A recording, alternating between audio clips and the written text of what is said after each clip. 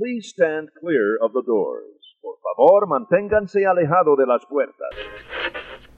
It is my job to protect all the animals of this reserve.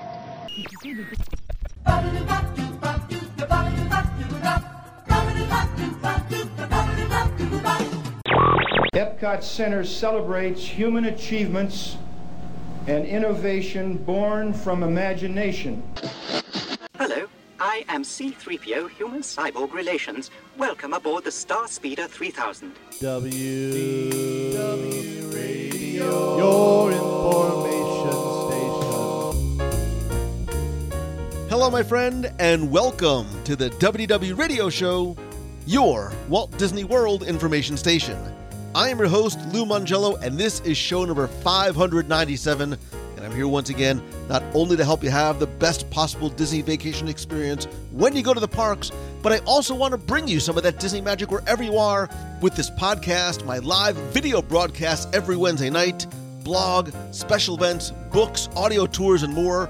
Whether it's your first time visiting or you've been to the parks hundreds of times, if you're planning your next vacation to the Disney parks or just love the history, details, secrets, and stories, there's something in the show for you, because each week I'm going to take you from the parks to the screens and everything in between. If you're a new listener, thank you, welcome. Please go back and check out some or all the past episodes for interviews, top 10s, reviews, and more.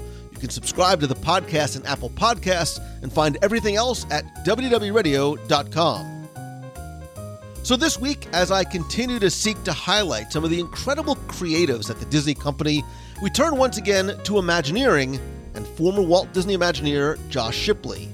He shares not just his journey from a young age to cast member and eventual Imagineer, but his experiences in a variety of roles and disciplines at Walt Disney Imagineering.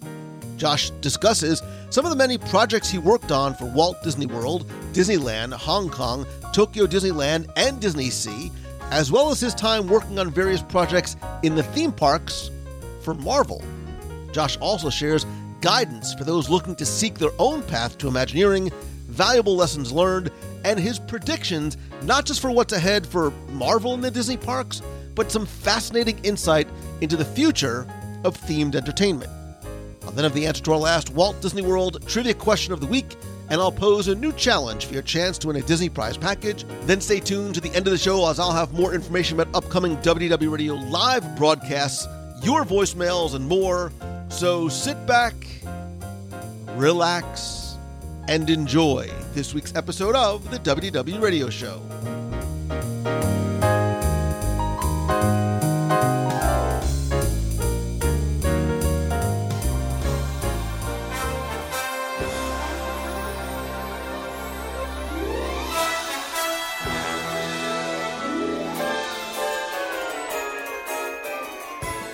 One of the missions and the goals of this show has always been and will always remain to not only bring you some of that Disney magic, but also help introduce you to some of the people, both on stage and off stage, who have been instrumental in creating those experiences and memories for you. And this week, as I continue to highlight the journey of some of these incredible creatives at the Disney company, we once again turn to Imagineering, where my next guest spent more than 20 years. From Walt Disney World cast member to Imagineer, he is someone who today still remains a fan first, but continues to live the dream. He is former Imagineer and former podcaster, designer, dreamer, and doer, Josh Shipley. Josh, it's good to see you. Hi, Lou. Thanks so much. That was a very kind introduction. And I think as we talk, we're going to find out that all of those things are true. And we'll get to the podcasting stuff and your podcasting cohort, as it was, who, by the way, teaser, was a former guest on the show as well. So I believe it. Yeah, well, listen, you good guys who found each other and did really good stuff. But I want to sort of go way back because I think sometimes it's important to frame an adult, I use that in air quotes, an adult-ish career in terms of where we came from and sort of going back to your background. You really started in the theater, literally started in the theater, which helped sort of your trajectory a little bit.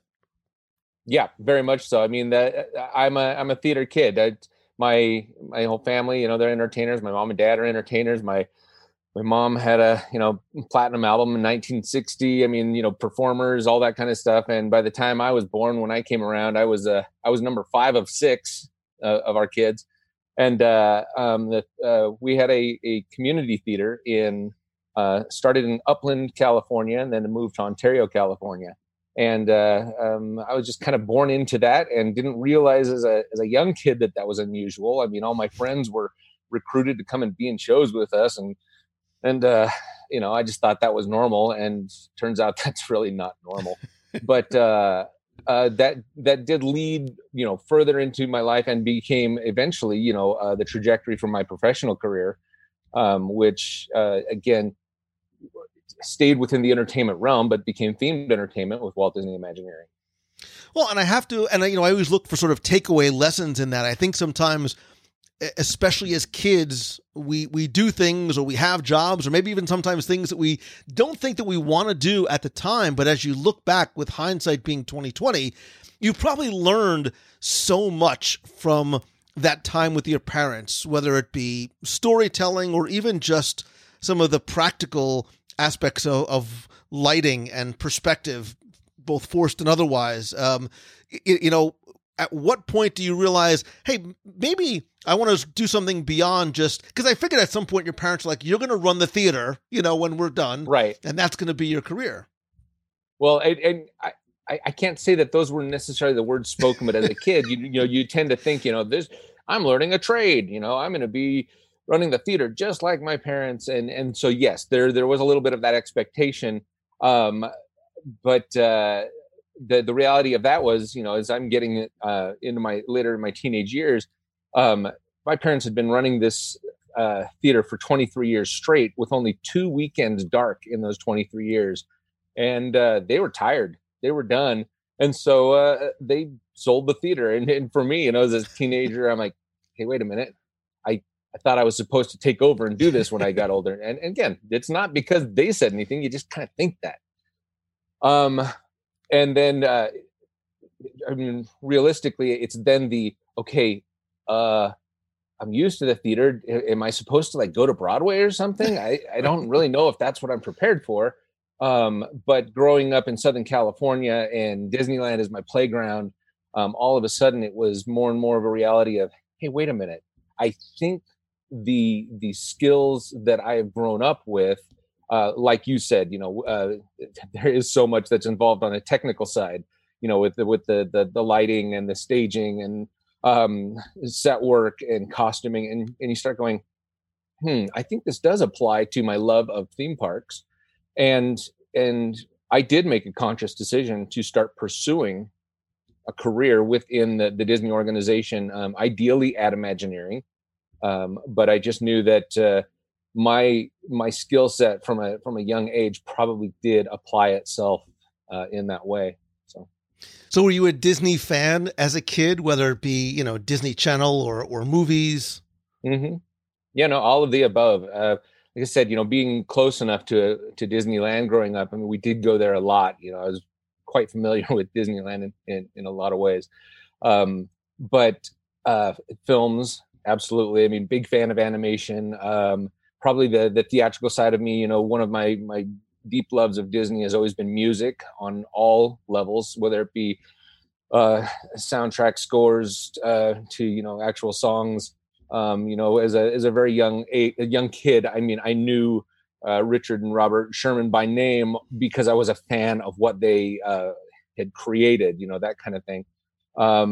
Books, I'd go to Disneyland and just look for anything that maybe I hadn't seen yet, on the books side, and then I would just voraciously go through and read, and same with live action, and eventually Disney Channel when that came around.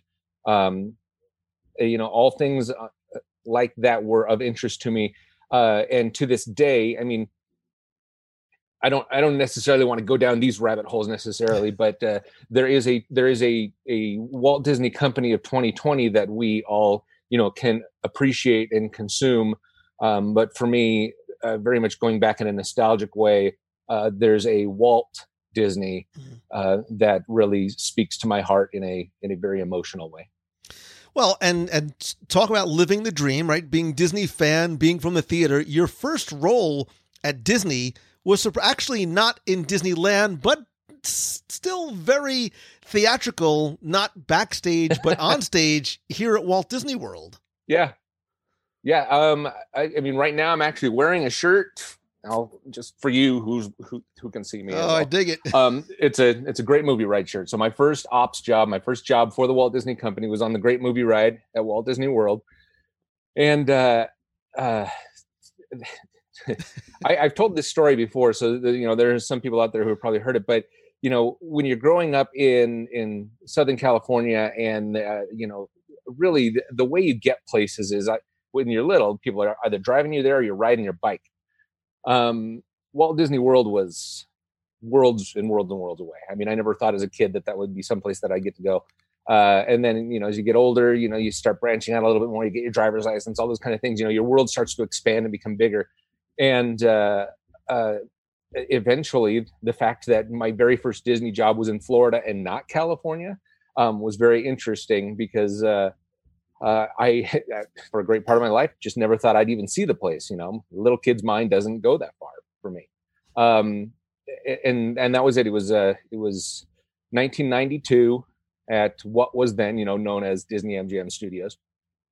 And I went out there on the college program, which I've always encouraged people, if they have the opportunity to pursue. It's a good foot in the door, and it's a good learning experience for the Walt Disney Company. But it was going out there and saying, hey, I really want to be in attractions. And, there's kind of that, well, you could end up anywhere. You could, and they list everything. And I'm like, yeah, that's fine. I understand. And then I got out there, and it was here, or right before going out there, yes, you're in attractions at the studios. And I'm like, oh, cool. All right. And then I get out there, and they're like, okay, where do you want to work if you had your pick? And they said, oh, if I had my pick, I want to be on the movie ride. And they kind of chuckle. They go, yeah, everybody says that. If you're at Magic Kingdom, everybody says they want to be on Jungle Cruise. If you're at the studio, everybody says they want to be. I'm like, okay, well, you asked, so I just told you. And but they did put me into the audition for that, because you did have to do a cold read audition for management at that point in time. And I made the cut and got to go into my training as a tour guide, and then eventually as a gangster, as a babyface gangster. And that was my experience there. I mean, 92, it was a while ago now, but I look back on that so fondly. I mean, I loved it then. I love it now. Just an amazing experience. And I don't mind actually verbalizing and saying, you know what, the movie ride didn't age well over the years. We now know that, it has its replacement, but at that point in time in 92, an amazing, fun, really fun place to work.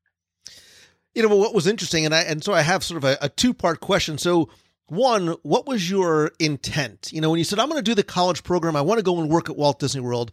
Yeah. What was your intent going in? Because it obviously probably changed a little bit coming out, because while you were there, you very much were not just sort of always taking things as they were, but you were always looking for ways to change and improve things. I think probably because of your theatrical background. So how did you, what was your mindset going in? And then over time, how did that change as your CP ended? Well, okay. So the mindset going in was definitely, okay, this is a first step. It was, like I said, at one point in those later teenage years, it was, I would like to work for the Walt Disney Company. And ideally I would like to work for Walt Disney Imagineering, because I believe that's a theatrical aspect with the stage and all that. So the idea of going in, even in a starting ops position, was, what can I learn? What can I figure out inside the parks that are relatable to me to be able to take that next step? So it wasn't random. It wasn't just like, hey, this is great, I'm going to take a job at Walt Disney World and go play for a while. It was very much structured for me personally to go out and get an idea for what was there. We had specific courses that we would have to take as part of the college program, and mine was management Disney style, and I have my doctorate degree and all that from doing all that kind of stuff. But the classes that I would specifically take were very much driven towards Imagineering that were offered there. And it's interesting that years later, you start to cross paths with some of these people. It's like, hey, you came out there and gave me that college course, and like, oh, really? And but that was definitely my purpose was, okay, what can I figure out from this point? I had already started to scope out, what I would do in California, but I also knew that it was probably going to be, baby steps. Go to the park, entry level something, the cliche of, do I need to get a job in the mail room, at the studio, those kind of things. Because I do actually believe that there is a step-by-step process. Not necessarily everybody's life, is required to take those step-by-step processes, but at least in 92, that was definitely, what I had set before me was, I'm going to go out there, I'm going to learn. And I spent a lot of time just devouring what I could on property. I would pick up extra shifts. I would do crowd control shifts over at Magic Kingdom, which I thought was a blast. I loved doing that. It was a Spectral Magic at the time and crowded and crazy. I answered an audition call for a Walt Disney World commercial to be filmed, and went and filmed tons and tons and tons of spots for a Walt Disney World commercial, and then ended up none of the spots, I believe, were ever used, at least not that I ever saw. But I ended up spending, I think, 3 days with the director and the crew filming all around the resort, when I was really only supposed to go in and do one little spot at Epcot on one day. And then I ended up just hitting it off with the crew, and they were inviting me back to hey, be a part of this tomorrow and come do this. And then they invited me to their wrap party at the Grand Floridian. And I'm like, cool. I just jumped in. I just got involved because I really, not just wanted to know, but I loved it. I had a roommate who wasn't necessarily there at the get-go for that type of a work trajectory, was more there because, hey, there's a lot of fun to be had. And at one point near the end of our program, he said to me, he goes, how do you get to do all of these things? I said, because I love it. Mm-hmm. Because I'm looking at the bulletin boards, and because I'm paying attention to the eyes and ears, and because I love it and I want to be a part of it, and I want to volunteer, and I want to do this. And, all of that eventually led to more and more things. And something that I feel is important in all of that, and it's a byproduct of it, because if you're not doing this with sincerity and heart, it doesn't work the same. But a byproduct of all of that is your network. Mm. All of a sudden, you're meeting these like-minded people who not only do they take interest in you, you're taking interest in them, but then opportunities are gradually, are opening up, and they're remembering you, and you're remembering them, and you're able to help one another because, you've connected on a level of passionate interests. Well, and I think, again, sort of just something to pull out from that is, one thing about the Disney company is, one, they like to promote from within, and they promote, I think, really based on, and I know it's somewhat of an overused word, it really is because of the passion, right? You can teach anybody you can teach anybody any role, but you can't train for passion. Either you have that love and desire and that heart to do it, or you don't. Yeah, and I mean, I'm a big fan of that. I actually am an advocate for those that have passion and sincerity about what they do. But I also know that there is at least a professional work contingency out there that can consider that a liability. Sometimes passion can get in the way, and I've actually heard that in meetings, about check your passion at the door type of scenarios, which hurts. But at the same time, I do believe that some of the greatest things that we have received to consume, whether it be in the parks or in film, have a strong connection to somebody's passion behind it. Well, and especially for a big corporation like this, we talked about your time at Great Movie Ride, where you were looking around and trying to figure out, how this can be changed, this can be improved. Your dad was a director, so you had sort of that directorial, sense in you. So, but you can't be like, we need to get rid of this entire scene and do something else because it's the reality of the situation. And there's nothing bad about that, because it helps to improve, and certainly they see in you that kind of drive and desire, which obviously continued to help lead your career. But when you came out, you didn't necessarily think about Imagineering first. You started looking to feature animation, correct? Right. And the reason for that, though, is at that point in time, it was what was it? Peter Schneider? No, is it Schneider that was Schneider? President, and then Tom Schumacher as VP. But there was very much a theatrical side to animation that was going through the gambit at that point. I mean, you look at the resurgence with the musical formats and all that kind of thing. So for me, that seemed to make a lot of sense. And then the more people I talked to that were within Disney feature animation, the more I realized that they also had this theatrical eye towards things. And I mean, and you've mentioned it. I mean, because my dad was a director, and the ability to look at things in a critical way about how can that be improved upon, or how should it be staged correctly. I was starting to find that there were a lot of similarities within the way that a feature animated film was constructed and put together. And somebody that I had become really good friends with at that time that used to be part of Disney Animation was Ron Diaz, who is known as a background artist and a lot of different styles of art in different studios. And we would talk, and I would start to realize there were things about animation, at least behind the scenes with animation, that I didn't necessarily know and understand as just a fan when watching a movie. And I started to go, hey, you know what? This is familiar to me. I bet you that is the place I could go in and just be a PA. I'll go in and I'll be able to learn some stuff. But I did start doing a lot of interviews with feature animation, but anytime they would ask me, where do you see yourself in 5 years? I'd say, at Walt Disney Imagineering. And they'd go, why are you interviewing with us? And, and I wasn't, saying that to be insulting to them by any means. I was just saying, I actually don't know what the foot in the door is with Imagineering. I don't know what one does to become an Imagineer and ideate for parks. And so I'm going with what I know and a skill set that I know that I can apply. And usually the answer would be, oh, okay, that makes sense. Okay, well, at least you know what you want to do. And I kept getting passed along. I mean, at first, like I said, it was like, if I could just be a PA, that'd be great. And then I'm getting passed along into different producers, and I end up in Tom Schumacher's office. And at that point, he's just looking for an assistant.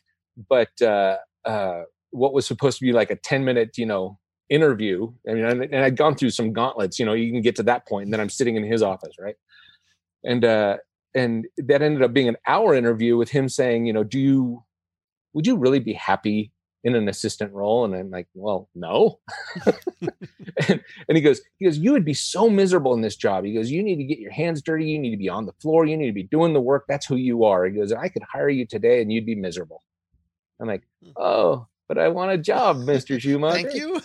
Yeah. But he was right. I mean, and I'm glad that he was being honest with me too in that situation. Now, ironically, I did get an opportunity to start at Imagineering just within weeks after that meeting. But something that was really cool is Tom's assistant at the time checked on me 2 different times while I was at Imagineering, just to see if everything was okay. I mean, she would check in and say, hey, Tom just wanted me to check, make sure you're okay, make sure everything's cool. I mean, he had nothing to do with my job at Imagineering at all, but it was still a level of like, he just wanted to make sure that everything's all right. I'm like, yep, things are great. Things are good. So you have absolutely no idea where your paths are going to come from, but be ready for them. I mean, if you let that open door pass you by, you might not get another opportunity. You'll get an opportunity, but those open doors, you never know what they lead to. And for me, it was like all of that hard pursuit for feature animation. It actually did end up applying itself. And to this day, I still have a very strong network of friends in the feature animation realm, not just because of that time of interviewing, but because of how much I learned and how much I love and appreciate the hard work that they put into it from what I learned during that time. Well, but your dream comes true, right? You get your job at Imagineering in mid '96, and day one, right? Man, it's exactly what you envisioned it would be the entire time you thought about being Imagineering. Tell us about what your first day at WDI. What was your title, and what was your very first job? Well, so I came in as part of the scenic artists. Grouping of people, and for me, I'm not necessarily a scenic artist by trade, but hey, doing the set work backstage, all that kind of stuff at the theater. I mean, it did have a connection. So I was brought in over at the North Hollywood facility, which we just called Tujunga because it was on Tujunga Avenue, and that was MAPO, manufacturing, production / Mary Poppins. So all of the building was happening in this facility in North Hollywood. I was brought on for Animal Kingdom to help do some stuff. I didn't even know exactly what I was going to be doing. So that first day I walk in, it's this amazing facility. I mean, we called it the toy box at that point in time because it was unbelievable. I mean, you walk in and there are things in motion and moving because there's animation being tested, large and small. There's a plastics department and where things are being molded, and there's sculpting going on. There's painting, there's costuming. I mean, it's this whole facility that all the machining of animatronic figures. You got guys sitting down at their machines and handcrafting stuff, and it's just the most amazing thing I could have ever even imagined. And for me, it was like, and you're going to be fireproofing backdrops outside in the sun. I'm like, sweet. I mean, I didn't care. I was like, this place is amazing because everywhere I looked, it was just unbelievable. I mean, there were giant letters sitting out propped against one of the fences for Tower of Terror, which I don't know if they were just mock-up tests or whatever they were. There were track pieces out in the back for ride vehicle testing. And it just everywhere I looked, it was overstimulation. And I'm outside in the California sun, just fireproofing some backdrops for don't even know what. And I didn't care because it was like, this is pretty awesome. But I would say, after 20 years, if I was still standing out back fireproofing, I'd probably not necessarily think it was awesome. But at that point in time, it was exactly what I needed. And it was what I needed to be learning too, because I think oftentimes, especially in some of the internship programs that have been created, sometimes people can be brought in and inserted at a certain level, even just for a short period of time, but they're inserted at a certain level where they don't necessarily know how much work is happening before that level. And so for me, I felt like it was a good humbling experience to be told, you're going to be fireproofing, and because really, I wasn't skilled or qualified to be doing, some of this large scenic artwork. And I mean, to this day, I'm not. That's not who I am. But I knew that, and I didn't want to be, falsely classified in that way, because I'm looking at these journeymen that are creating, literally like haunted mansion portraits being painted, inside that building. And I'm like, oh, it's the most amazing thing ever. But it's not something I aspired to. It was just I could appreciate it. I feel like it's right that people are allowed to work at a level where they can learn to appreciate how much it goes into something. And fireproofing a backdrop actually is a pretty good example of didn't even think about the fact that had to happen, and it's not glorious. You never know. It's not like you're going to go to the park and say, you need to take a look at that, because underneath all that beautiful art of Pinocchio, I fireproofed it. Right. Next time I take my kids to Animal Kingdom, I'm like, I know the guy that fireproofed this whole park. I mean, I'll just embellish a little bit, but well, that's a pretty big embellishment. All right. So again, you don't have to necessarily see the entire staircase from that very first step. Tell us about your time from fireproofing to leading up to you becoming a senior show artisan. Well, okay. So the senior show artisan route was all within that scenic division. But again, I mean, we've got these people in there. My brother actually being one of them, who still is an artisan for the company at Disneyland, working on the audio animatronic figures, things like that. For me, I'm still like thinking about the fact that it's like, okay, I'm a creative writer. I'm a fan of digital art, which, that was 96. So at that point in time, it was, I'm tinkering around with Photoshop on my own. I've got I've had a home computer just for a couple of years, but the idea of, a digital art and video edits and things like that are fascinating. But I'm in the scenic division, and I eventually, happenstance, get recruited to learn how to paint silicone for the dinosaurs of Animal Kingdom. And the reason why it had nothing to do with, hey, check out this guy's portfolio, because it didn't exist for that. It came from the fact that silicone paint was a scary new medium, and a lot of the artisans in the building didn't want to touch it. And I was a young kid who didn't know any better. And when asked if I wanted to learn how to paint silicone to paint dinosaurs, I didn't even hesitate. I said, yeah, that sounds really cool. If you think I can, and we'll guide you and teach you. And, you're painting scales and color and washes, and okay, this sounds really cool. That provided me a way out of doing the fireproofing. But then the next little door that opened up, still in Animal Kingdom, had to do with the digital aspect, where, all of the, I still refer to them, countdown to extinction vehicles, the dinosaur vehicles.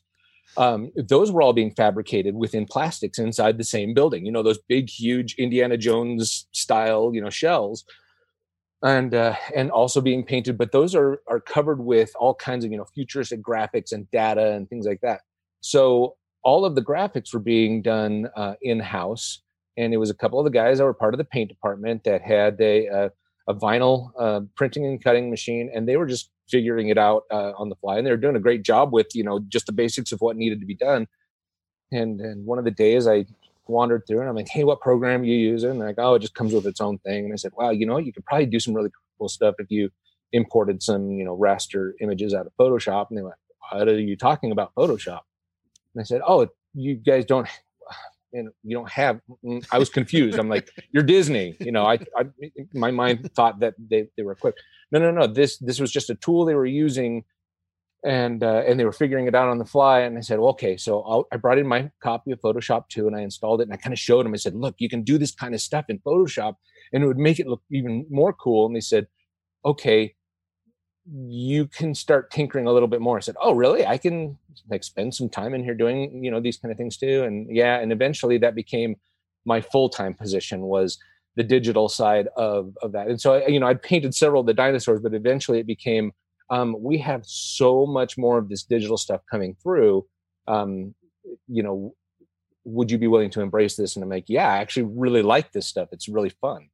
And, but also from that it came more and more opportunities, because I'm looking at problem solving. Again, we could go back to that director's eye on things, and looking at ways that things could probably be changed and made faster or easier for the scenic artists inside the building. And then even starting to work with the carpenters on things too, because, I'm now starting to use a lot of digital aspects of things that ended up being super helpful just for the carpenters on that end of things. And that's what eventually became, more of my title as the senior show artisan. But I still didn't quite fit correctly within the department of show production. There was a little bit of butting of heads that was going on, because this digital thing was new. And finally, the head of the show production unit over there pulled me aside, and he said, I'm pulling you out of show production. You're now going to be reporting just directly to me on these things, because there was just too much confusion with the job responsibilities. And we called the department digital show production. And then I continued to run that for several years, as that became a more and more important aspect of how Imagineering was embracing and doing things. And just the way that things have evolved over time from a production standpoint, that kind of thing is so common now. There wouldn't be a digital show production person involved anymore. But at that point in time, it was new and it was shiny, and that became, again, an unknown stepping stone in my career that I never even anticipated. And that was not because of the theater actor production side guy, but because my hobby side was, hey, Photoshop and digital art is cool. And I knew how to use the tools even enough as a fan to help me excel in the work environment. Well, what I love is that you approach them with, hey, here's another way to do it. And they didn't say to you, hey, kid, we're Imagineering. We kind of know what we're doing. Like, we've been doing it this way forever. They embraced that and welcomed it and sort of almost, gave you or created that position for you because of you take the initiative to say, hey, here's another way we can do this. Yeah, definitely. And I mean, I think there was also, the two main guys that were in there doing it already. I think they were enjoying the work. I don't think that was a problem. But they also had such strong skill sets as painters, as artists in that format, that there was also still a pull for them to be out of that office chair, back out onto the floor painting. And so, again, yes, it was interesting, but they still had something that was pulling their passion and their love within the building. And for me to walk in and say, this is cool. What if we tried something like this? And it wasn't even because it existed. It was literally, it's like, what if? There were a lot of what ifs involved. And for them, it's like, well, if that's how you think, then have at it. Here, we're gonna call you the digital show production designer. Go do your thing. That's exactly what it was. And as I mean, we don't need to go into these details because this is just nuances. But when I eventually did move over to the Glendale campus, the digital show production designer, which was on my business cards in English and Japanese and everything, so many people were like, what is that? Because I was the only one in the whole company. There was no hierarchy of this classification. It was actually created for something very specific, and it truly did confuse people. And I reported for the longest time to the head of the model shop, and even she would say, she goes, you're a complete anomaly.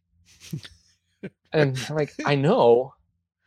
And it helped me a lot with a creative aspect of my career, but it also created frustrations throughout my entire career too, because when you are an anomaly like that, some people are like, great, we know how to use an anomaly. Joe Rohde was that way. Tony Baxter was that way. It's like, we can totally embrace you. Other people wanted structure. They wanted form. And the digital show production designer, creative designer anomaly was too hard to wrap their heads around. It was like, I don't have time for that.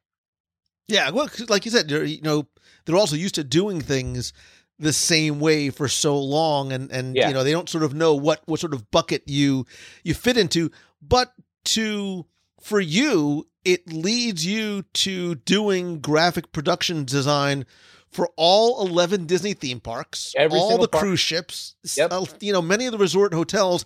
Yep. If I was to sit here and list all the attractions you worked on, we'd be here all day. But, in addition to Countdown to Extinction / Dinosaur, you worked on Star Tours, Buzz. You worked in my favorite park, and look, I'm a Walt Disney World homer, but Tokyo Disneyland and Tokyo Disney Sea, Pooh's Honey Hut, Storm Rider, 20,000 Leagues, Sinbad, Muppet, Tower of Terror, Midway Mania. The list literally goes on and on and on. Yeah. Well, and the thing is, keep in mind, because and now that, those listening have an idea of what all that means, it's like, yes, I was involved in a digital aspect.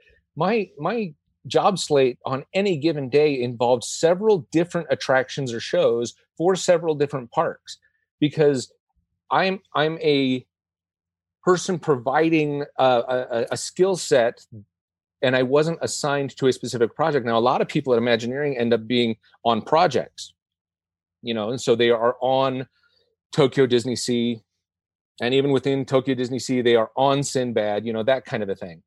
For me, it's like, no, I'm showing up and I'm juggling both Disney California Adventure and Tokyo Disney Sea on my plate. and then all of the attractions and shows and theaters within, depending on what, digital graphic things are involved, in there. And they do vary in degrees. Some of them were small, some of them were really big.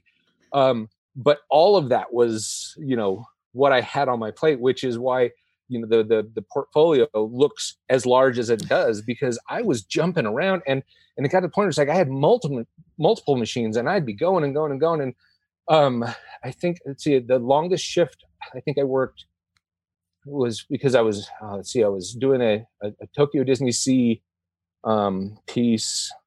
I think it was a 36-hour shift, and which is uncommon. I'm not saying, hey kids, you want to get a job in Imagineering, you got to work at 36 hours.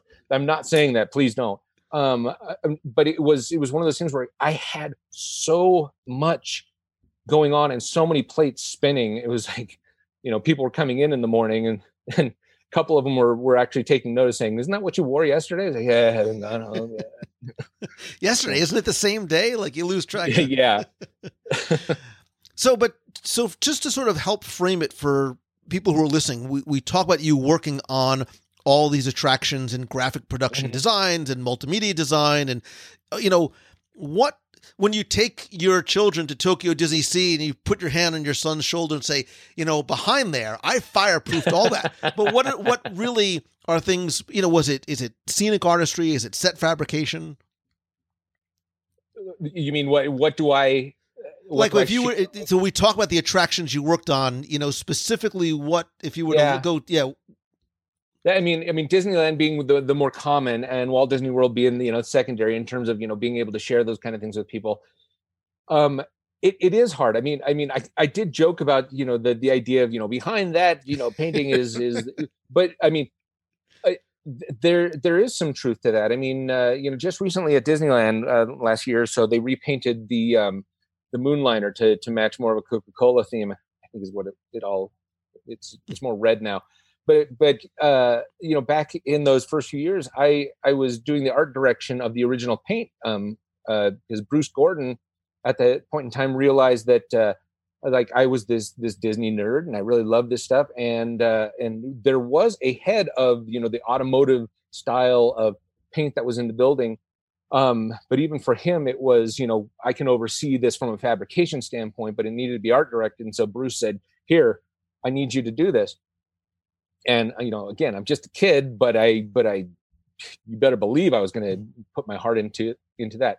So I was able to, walk into Tomorrowland and for the longest time and say, I spent a lot of time in that tent out back with a paint crew that didn't speak a word of English, but they understood what I was pointing at. And that's how I'd have to communicate. And they, if you only knew that the curvature on the back, which you can only see from the monorail, is slightly off centered because, it drives me crazy every time I see it.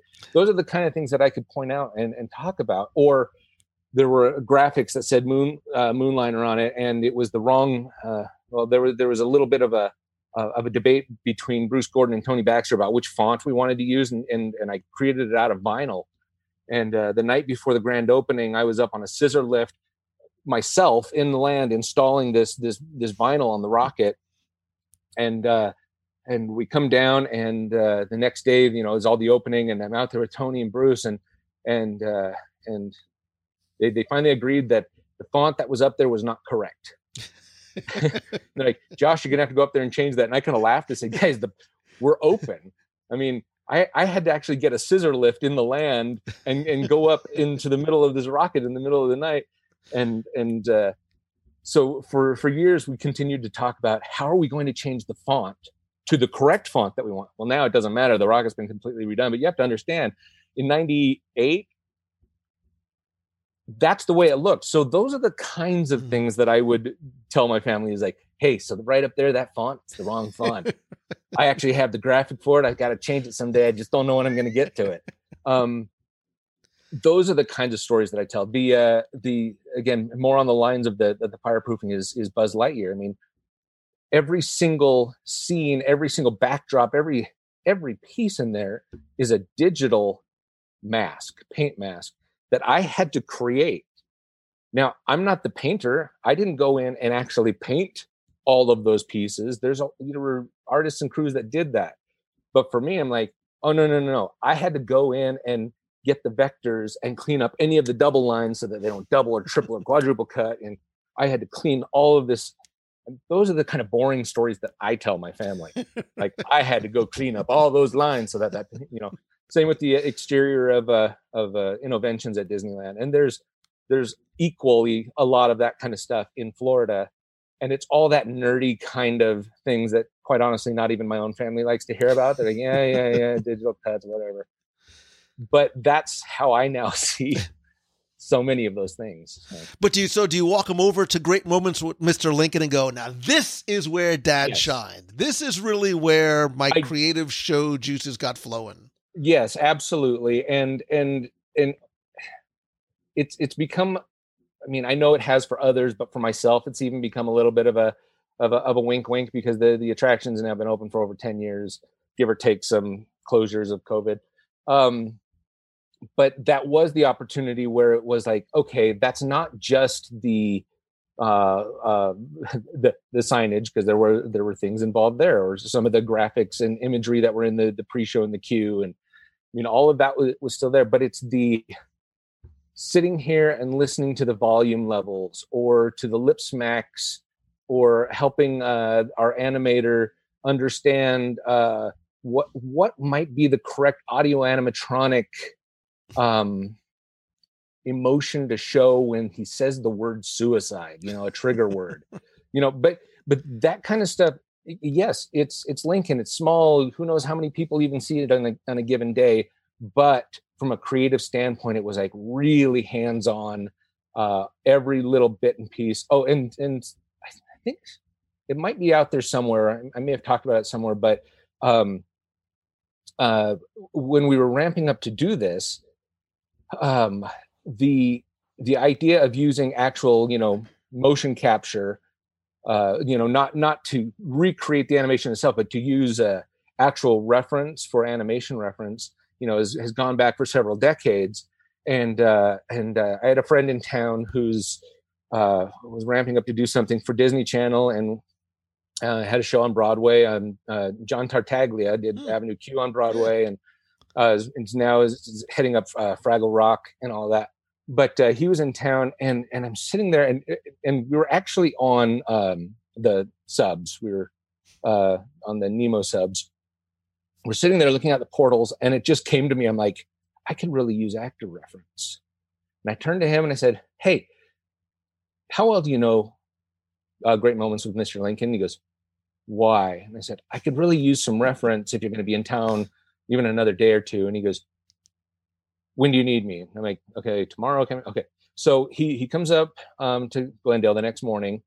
I have the audio put together already, because I already cut the whole show for that purpose, and set up a camera. And he did several takes. I directed him on several takes of just giving gestures and motion to what Lincoln would be for reference for our animator.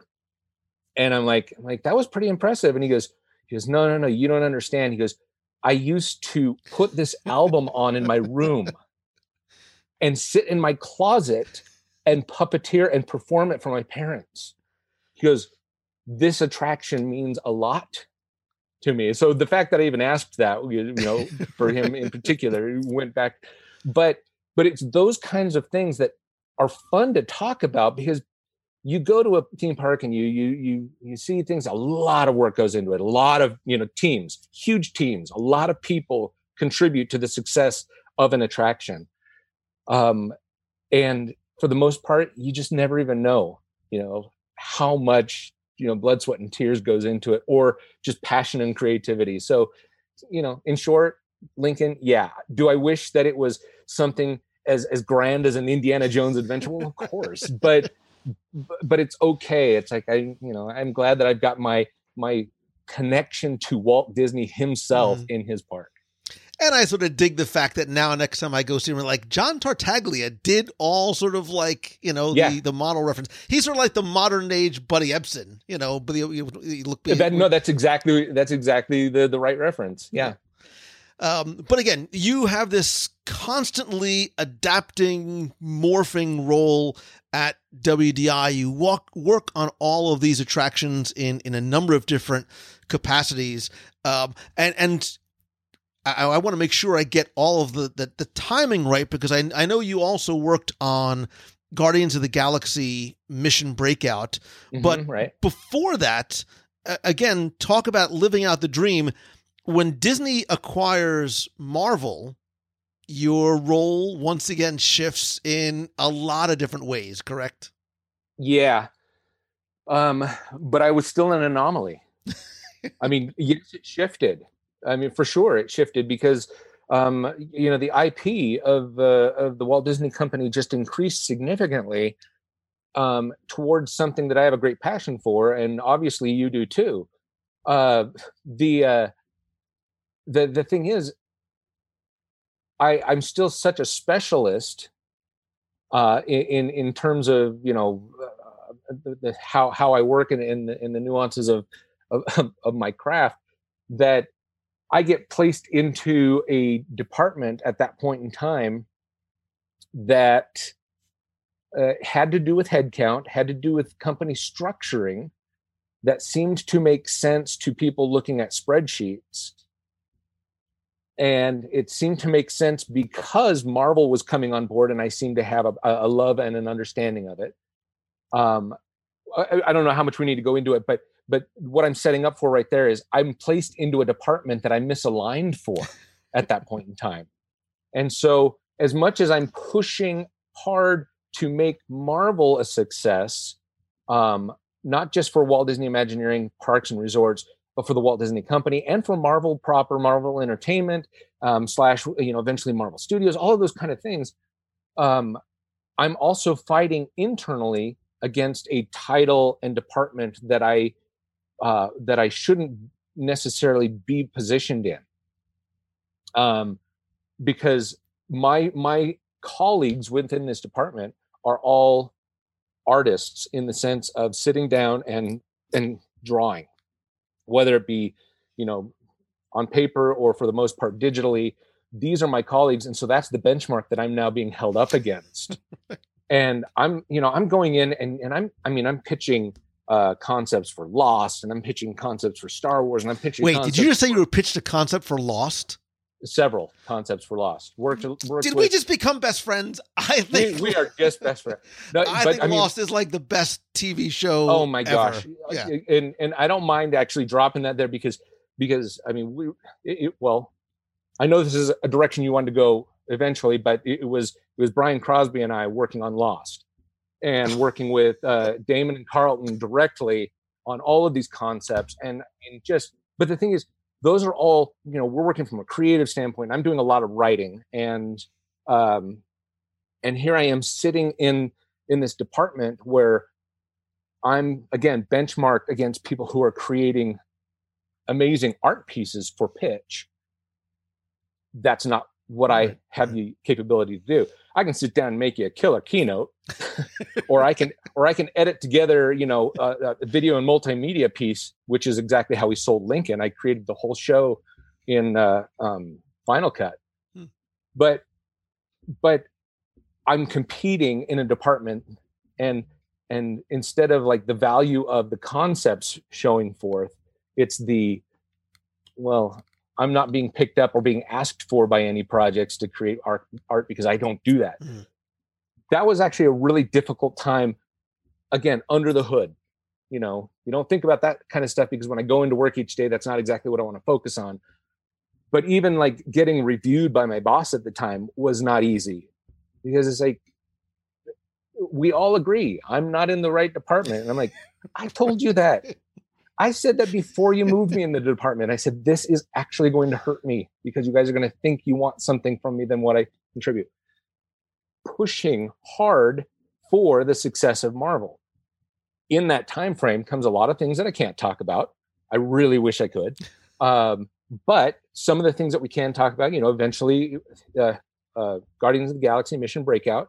Again, not me, but I was a part of a team that created amazing things, under the leadership of Joe Rohde. Brian that I mentioned before, Brian and I also pitched and created the Disney Kingdoms comic book series in that time frame. You want to talk about strange? I mean, the heads of Imagineering at that, and not just Imagineering. I mean, we're going up to the Tom Staggs levels. They're scratching their heads, looking at us, going, "Why do you want to create comic books? You're an Imagineer. We don't create comic books." And we're sitting there saying, "Well, because Marvel wants to, because we have stories to tell, because there's an audience out there." I mean, we're giving all the reasons, and to make a long story short, Tom Staggs gave the approval for the Disney Kingdom series based on the fact that Marvel's paying for it, and I don't have to figure out how to deal with that on the books other than you guys' time. And wait, tell the story about how you pitched it, not on the Disney side, but on the Marvel side to Joe Quesada. Well, it has. I mean, I'm guessing Brian's shared that before. I'm not sure if he talked about it on. Okay, the well, show. So it's D23 Expo 2011, and Joe Quesada's out here for D23 Expo to do his Cup of Joe panel. We'd already been working with Joe and several of the others at Marvel by this time. You know, just from a conceptual standpoint of what if for the Walt Disney Company. Let me back up a little bit more. Probably 2008, 2009. Brian and I had been working really closely with each other, just in work capacity, and so we'd bounce things off each other a lot. And we're always the guys going out the Wednesday Warriors, heading out to the comic book shops, to get our books each week and all that kind of stuff. And we wanted to create a series of comic books for the Walt Disney Company because we wanted to tell stories.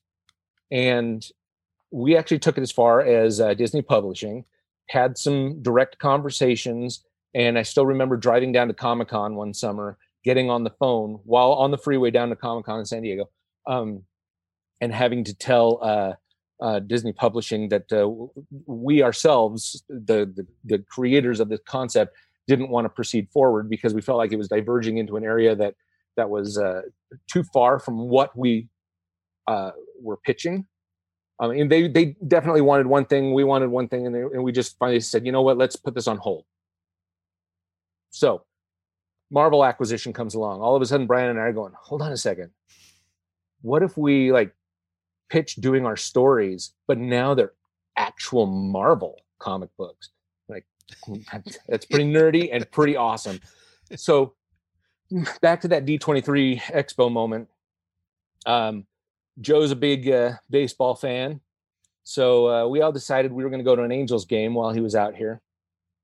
And Brian and I are scheming. We're like, okay, if we ever even get the opportunity, because it's literally Joe Quesada, Brian and I going to an Angels game, right?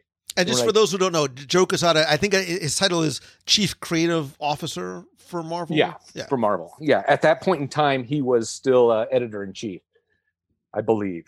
But we're like, okay, if we get the opportunity, let's just bring up the fact that we want to do comic books. Talk about nerdy, right? Well, so we're sitting there, and literally, it's like Joe's cracking peanuts. We're watching the baseball game, enjoying a good game, and the timing comes up. Brian's able to actually breach the subject. Hey, Joe, we got an idea we want to run by you. Joe, he's watching a game. He doesn't care. He's probably like, oh, no. Yeah, it's like everybody's got an idea they want to pitch. But, the premise of how we would always talk about this is people keep saying, what are the theme parks going to do now that Marvel's part of the company? But what if we reversed the flow here? What if we actually see how Marvel would handle things with the parks? He goes, what are you talking about? Like, hey, think of the way Pirates of the Caribbean has been doing well on big screen. You take something that's a fun general IP for the park, and you find a new way to tell that story in a short format, and you see if you've got an audience for it or not. And there's a lot of things out there. Haunted Mansion's a fun one, Big Thunder's a fun one, and there's tons of attractions that are Disney theme park specific, and he's still just cracking peanuts. Cool. And I still remember Brian and I leaning back, looking at each other because he's on one side of Joe, I'm on the other side of Joe, looking behind Joe's back and kind of giving the look of, well, we said it. He really didn't seem to absorb it much, but he didn't say no. So, but all right, we said it. And then a few weeks later, Joe calls up and he goes, "Hey, your whole comic book thing, I ran it by the team out here in New York, and they think that's pretty cool. So let's get started." Wait, what? Like, let's get started? Like, let's do this? Yeah, let's get started. Sweet. So that was the pitch, and that's how it began. You didn't have to even make a keynote. You just take them to a baseball game. Yeah, and even like I said, even at that, we didn't even know if he liked what he heard or not. And it turns out, yeah, he did. And eventually, that became, the first in the series was Seekers of the Weird. And the reason why it's Seekers of the Weird and not Museum of the Weird is because we found out in the process that due to a location in Texas, we were restricted from using the name Museum of the Weird on the cover. In story, we were perfectly fine, but we were not allowed to actually put a book on a shelf called Museum of the Weird. And we're like, oh man, it's like, but the whole idea of taking Rolly's story and putting it out there and so we went through all kinds of different titles and finally came up with Seekers of the Weird because we felt like it was action. It's like seeking is an action, right? And they're looking for things. It just seemed like the right thing. And then I actually had pitched to the VP of the unit there at Marvel that we turn it into a series in the way that Walt had The Wonderful World of Disney. I said, you could tune in each week and watch The Wonderful World of Disney, but then within that chapter, you might watch Tomorrowland, you might watch Frontierland, you might watch, and I said, what if we create the series with that kind of a feeling? He's like, what are you talking about? And eventually, the name that we came up with was, what if the whole series is called Disney Kingdoms, and under Disney Kingdoms sits one world, a connected universe in Marvel style, one world of Disney titles. And they're like, oh, that's cool. They would look good on shelf that way. Yeah, they would look good on shelf that way. So that's what started that. And it was fun. Because I had mentioned, Seekers of the Weird being the first one. We did go and we sat with Rolly and got his biop and approvals all during the process. And still remember being at his house and Rolly actually saying, he goes, I always wished that this would come about one day. I just never thought it would be a comic book. But we had so much fun doing all of that. But for those who may or may not don't know, we created several titles. Haunted Mansion, the hardcover for Haunted Mansion, actually premiered at #1 on the New York Times bestseller. We had every intention of doing a Figment 3 because the Figment series were crazy fun, super cool. I set up the ending pages of Big Thunder to lead to sequels to go into Discovery Bay and things like that. But hey, life goes into different directions. Brian actually got very, very much consumed on the Marvel side in a good way, but in such a way that he wasn't able to be as involved on the comics, ironically enough. And then I left Walt Disney Imagineering. And also at the same time, Tom Morris was working with us. Andy Gianova was working with us. And both Tom and Andy also left Imagineering, which then all of a sudden left the Disney Kingdoms just kind of float out there to float away. And like, sorry, it's not that we don't love it. It's just that, the stewards weren't there for it anymore. Yeah. Well, and I love a lot of that story, including the fact that it kicked off with this idea, again, that was not dismissed, and it was based on, Rolly Crump, and again, touching back to Walt Disney and that idea for Museum of the Weird. And the comics were beautiful too. They were just so well written. Yeah. So well done too. I know a lot of people, and I think was Tiki Room the last in the Tiki was the last one. Yeah. And Tiki was such a weird one. It wasn't intended to be the last by any means, but it was also hey, we've done some pretty dark and heavies and serious serious types of books in a way. Tiki Room was the VP at Marvel. He's like, I want to do one with talking animals, and I kind of want to lighten it up, age it down for a different audience, which is exactly what that was. And we took it as an approach to more like Fantasy Island, the idea that there's a lot of magic and things and problems to be solved in this place. And the timing of it was like, oh, well, that was the last one we did. I have no idea if there's ever a resurgence and something happens again in the future someday. That's not for me to decide. But the fact that we left on Tiki was like, oh, we were kind of on this this Figment and Haunted Mansion and all these kind of things, and then we intentionally went with something to age down and be really light with Tiki, and it was our last. Like, oh, not the one we wanted to be our last.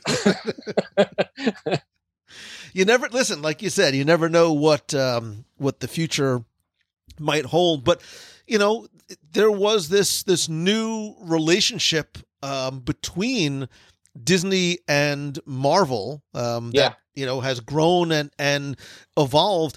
And you worked, and I guess sort of alongside Brian on the story and franchise interactions, right? So we've got these properties, we've got these 5,000 characters. How do we start to integrate them into the parks? Tell me a little bit about your work on Marvel in terms of the theme parks in particular.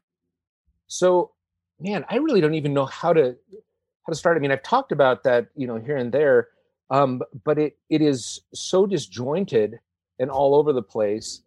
But it's all connected. It's all connected. But it is all connected. But again, I set this up earlier by telling you, in terms of how my career has existed and being an anomaly, that continued to be the case. And I gave you a little insight also into the idea that I was moved into another department and some of the hindrances that would create, from a creative standpoint.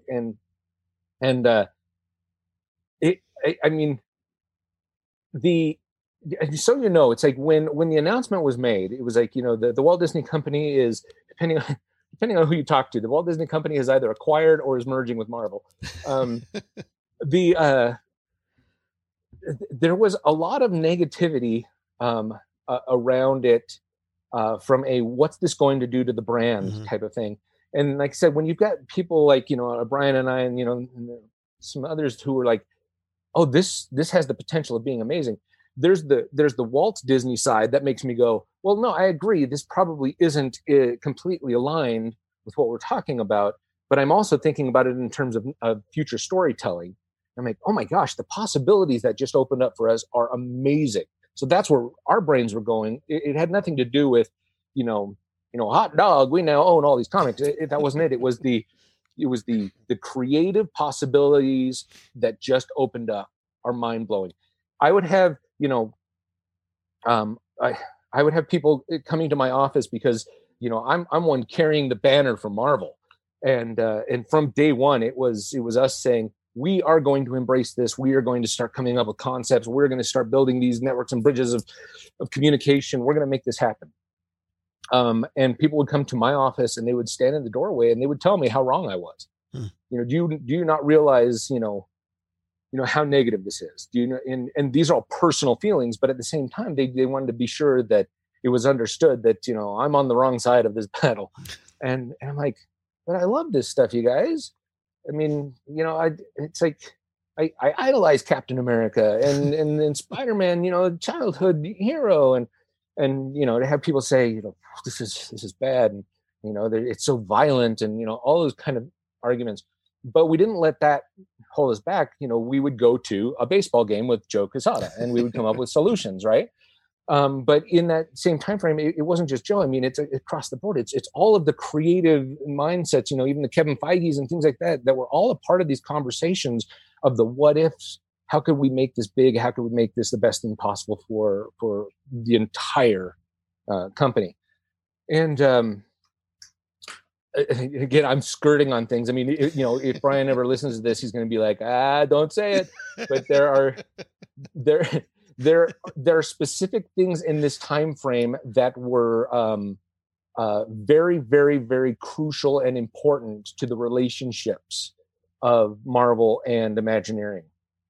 And what we would have to tell people, especially the kinds that would stand in my doorway, would say, just hang on for the Avengers. Mhm. I think you might feel a little differently when the Avengers comes out. And again, we're still having to project, a few years, but just knowing, because, there were some struggles around, I don't know about Thor, and I don't know about, and just hang on. Right, because Iron Man and Thor at the time were not Spider-Man No and way. Captain America. No way. I mean, Iron Man, so many people, we'd joke about the fact that people would be like, I don't know who Iron Man is. Yeah. And then Iron Man comes out and people are like, oh yeah, Tony Stark? Totally. I love that guy. You're like, you have no idea. I've been an Iron You Man didn't even fan know. for years. Yeah, you didn't know who that was. You're like, oh yeah, I love Tony Stark. But glad that it was, getting fans, right? Sure enough, Avengers comes out. Nobody's standing in my doorway anymore telling me I'm wrong. And I start seeing Captain America shirts, Mhm. Spider-Man shirts popping up, walking around. And I'm like, okay, at least we won a little bit of a battle there. I'm not being insulted for being a nerd anymore on that level. And and so it gives us a little bit of room to move forward. Wow, I'm having to be so careful. You have no idea. These are conversations that are 10 years old, and I'm still like saying, I can't even tell you. But out of that, we're yes, there's Guardians of the Galaxy Mission Breakout, and out of that is the Iron Man experience in Hong Kong, and things that were percolating all in that time that we were having to fight the good fight for and get executives on board with, which kind of to say brings us to Joe Rohde. Mm-hmm. Joe Rohde is then announced internally as he's taking over the efforts for Marvel internally, so that somebody can focus on it from an executive standpoint. And Joe Rohde, Animal Kingdom guy, right? Definitely, some scratching of the heads, like, Joe Rohde, huh? Okay, well, we know he's creative. We know he can think outside the box, but you're also thinking very organically. Mm-hmm. It's the Animal Kingdom guy, huh? So, that day, the very day, I go over to Joe and I said, we need to talk. And he's like, you don't get to tell me what we need to do.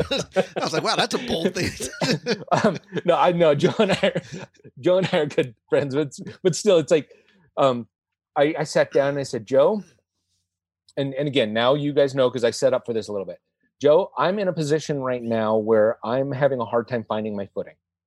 I can pitch, I can ideate, I can, do all this kind of stuff.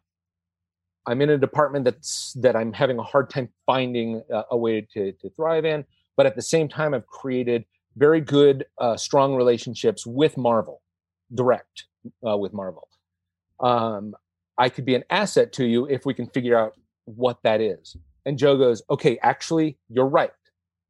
I could use you. And I said, okay, I'm glad that's how you're going to respond. And I said, can we, for me, I'm thinking, get me out of this department I don't belong in, and let's get me on, this portfolio somehow. And Joe says, you're my Marvel guy. And I said, okay, well, that's cool and all, but we need to figure out, what that is. And he goes, you're my Marvel guy. Yeah, but people around campus probably need me. For me, I'm trying to get out of a certain department, right? And he's like, no, you're my Marvel guy. Okay. Is that what it says on your business card? I'm Joe's Marvel guy. Well, and that's exactly it. And I'm thinking, that doesn't actually equate to anything other than, thanks, Joe. And something fun that we did right in that time frame is I got him a ticket to San Diego Comic-Con and took him to Comic-Con that year, which was, at first it was terrifying. I'm like, oh no, I'm taking Joe Rohde to Comic-Con. What does this even mean? Like, earring guy. Like, people are going to know who this is. And for him, he's like, nobody's going to recognize me. It's not a theme park. No, people recognize Joe. He's got the earring. But we ended up having a blast. But when he first got there, again, I'm stressed. I want to go to Comic-Con. I want to, put on my nerdy t-shirts. I want to go to the panels. I want to just, be myself. Right. And now I'm like, oh no, I've got to figure out how to impress upon him that I'm still his Marvel guy. So we get there. Within 5 minutes of entering the exhibit hall floor, I see him get like starstruck by something. I'm like, what? And I look over. I'm trying to figure out what he's looking at. Like he's having that ego moment where, the eyes are zooming in, and he goes, is that Jimmy Steranko? And I go, yeah. Boom, he takes off, makes a beeline, gets in line to go and shake his hand. I'm like, hey, I think we're going to be okay. I think we're going to have a good Comic-Con, which in fact we did. But it was, he all of a sudden showed me that he has the ability to, yes, still be that kid inside, still be a fan, still enjoy himself. And I took some pictures of him, talking to Jimmy Steranko because he was just geeking out over the whole thing. That was the kind of fun that we had. But this is the relationship that eventually worked its way all the way through Guardians of the Galaxy Mission Breakout. I mean, that involves a lot of other concepts. There were 2 other strong properties that were suggested to Joe before Guardians of the Galaxy, which I don't think I'm at liberty to talk about. But the first one, it was actually Brian and I had to sit down with Joe and say, hey, there could be a complication. I mean, this comes from being like that, having to be that franchise story, person. Mm-hmm. There could be a situation if this is the property that we truly pursue for Tower of Terror. And he goes, oh, I don't know if it's a really big deal, but I understand. But what would we do?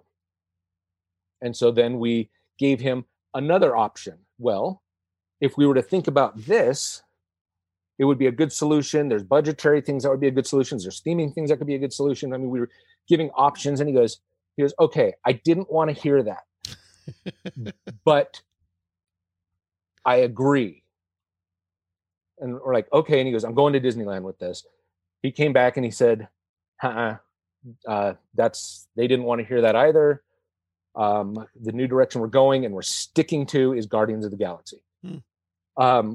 Those are the kinds of, insider baseball type of, conversations that need to happen in that process when you're in that franchise group. That involved Brian. Brian's already over at Marvel at this point, and he's over there in his position, but he and I still would come together for those kind of things. And we knew that, we would have to rely on each other's strength in the moment to have that conversation with Joe, so that he didn't just call one of us dumb. We could both be dumb. But that became very much this style of relationship in which we would function in that Marvel capacity. That's why when you asked me this originally, I wasn't even sure how to answer this, because there's so much that's conversational. Mm-hmm. There's so much that is how you deal with another human being. There's all of these bits and pieces, and you can't put that on a resume, and you can't go in front of a D23 panel and talk about the day-to-day types of tasks, because, well, for one, it's probably not interesting to everybody, but two, it doesn't make sense to a lot of people. Right. So even right now, I'm confusing myself. It's like, I'm telling you things that happen, and I'm still confused. I'm telling you things that happen, but I can't tell you exactly what happened. I can just tell you that it's good. Well, just quickly touching on Guardians specifically, because you worked on, obviously, like you said, Iron Man Experience and Summer of Heroes, Marvel Day at Sea, which I can tell you as an avid cruiser is far and away, without question, the best Disney cruise experience, period. Like, no questions asked. I can't say that I've had necessarily any involvement. I mean, because he's smiling. He's just so you know, for those who can't see, he's smiling. But I'm not going to take credit for other people's, really, really hard work. I mean, any involvement I had with that, it was literally like sitting down and looking over like some Q&A questions and just seeing if they were worded correctly. But really, from a conceptual standpoint, there are people that get to take credit for that. And ironically enough, I have never been on a Disney cruise. I've been on a Disney cruise ship because of a certain property that was going to be awesome to put on the cruise ship for a while.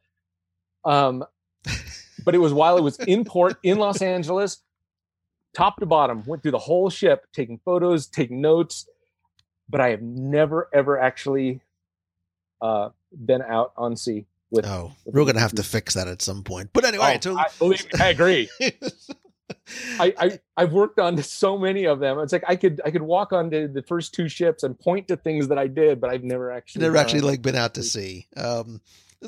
Just quickly touching on Guardians of the Galaxy, because I think Guardians was so interesting for a number of reasons. And yes, of course, my mind and everyone else's who is listening is going, what were the other two properties that were going to be there? I have an idea, but I'm not even going to try and guess. But that's interesting because you were also taking what was at the time like the third most popular attraction in the entire park and converting it to this attraction. There had to be both a little bit of fear and confidence because if you happen to pay attention to the Twitter, there was a little bit of guest pushback. I'm just saying, a little bit, a tiny bit. That's a huge risk to take to say, yeah, we're going with Guardians. Huge. Yeah. And I mean, fortunately, you've got your big champion on that kind of thing, which is Joe Rohde, who's leading the charge. If anybody's, taking the biggest public shots over that, it's poor Joe, but he's also the one that would tell us as a team, don't worry, once we get this thing open, that all that complaining is going to stop. And he is exactly right. All those people that said, I'm never going to ride this attraction because you took away my Tower of Terror are like the first ones there. Exactly. And, but I will say, because you actually did mention it, I thought I was going to get myself kicked out of the meeting with the Disneyland executives because early on, I'm the one who said, remember, because there were some other concepts that could have been slated for the space, but I was the one who actually asked the Disneyland team. I said, where does Hollywood Tower of Terror rank in terms of guest satisfaction for that park? And Disney's California Adventure has always had a need to pull a little bit more because you've got the jewel next door, which is the original Disneyland that everybody's planning their vacations around, and then you've got the second that people have a lot of things they love, but they're not necessarily thinking about it as the primary. So you've got California Adventure, who's always trying to get an extra hook so that you make sure that you plan that as part of your vacation. And I said, so where is Tower of Terror on that list? And and they quite excitingly didn't miss a beat and said, it's number 3. And I said, so number 3, huh? Shouldn't we be looking at, a different number on the list to try and draw a crowd? Superstar Limo was right down the street. We could do something over there. But I mean, this goes back to, because we brought it up earlier, that's the director critical mind. That's not me saying don't do it. It was quite literally, shouldn't we be thinking of problem solving something over here instead of number 3 here? And boy, I thought I was going to get executed for being that voice who said that. But I mean, it was coming from a place of logic. And again, I wasn't trying to shut down something that had potential. And that Guardians attraction is so much fun. And I knew that it was going to be fun. My mindset was, shouldn't we actually be giving some financial focus and love towards something that isn't necessarily pulling a crowd right now? So I survived. I lived another day, but sometimes that can make you the unpopular guy, I guess. And it's one of the things actually I learned from Tony Baxter. He's my number one, that's my mentor at Imagineering.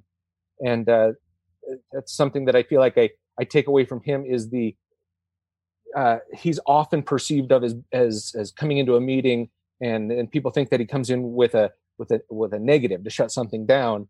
But But in fact, and this is something he's taught me verbally and by example, is no is not what you ever say.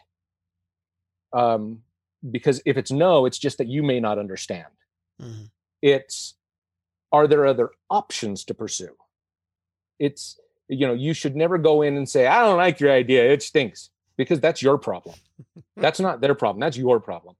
But it's the, hey, if you're going to be closing this attraction and we're going to be losing capacity, is there anything that we could possibly do within that area of the park to absorb some of that capacity that's going to be impacted by that?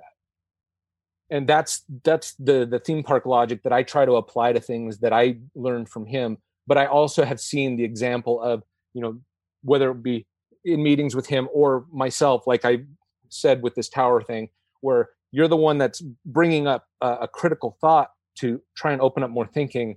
And some people don't necessarily want to hear that.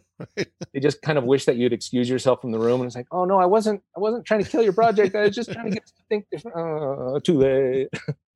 So, and now that you have you've moved on from the Disney company, Walt Disney Imagineering.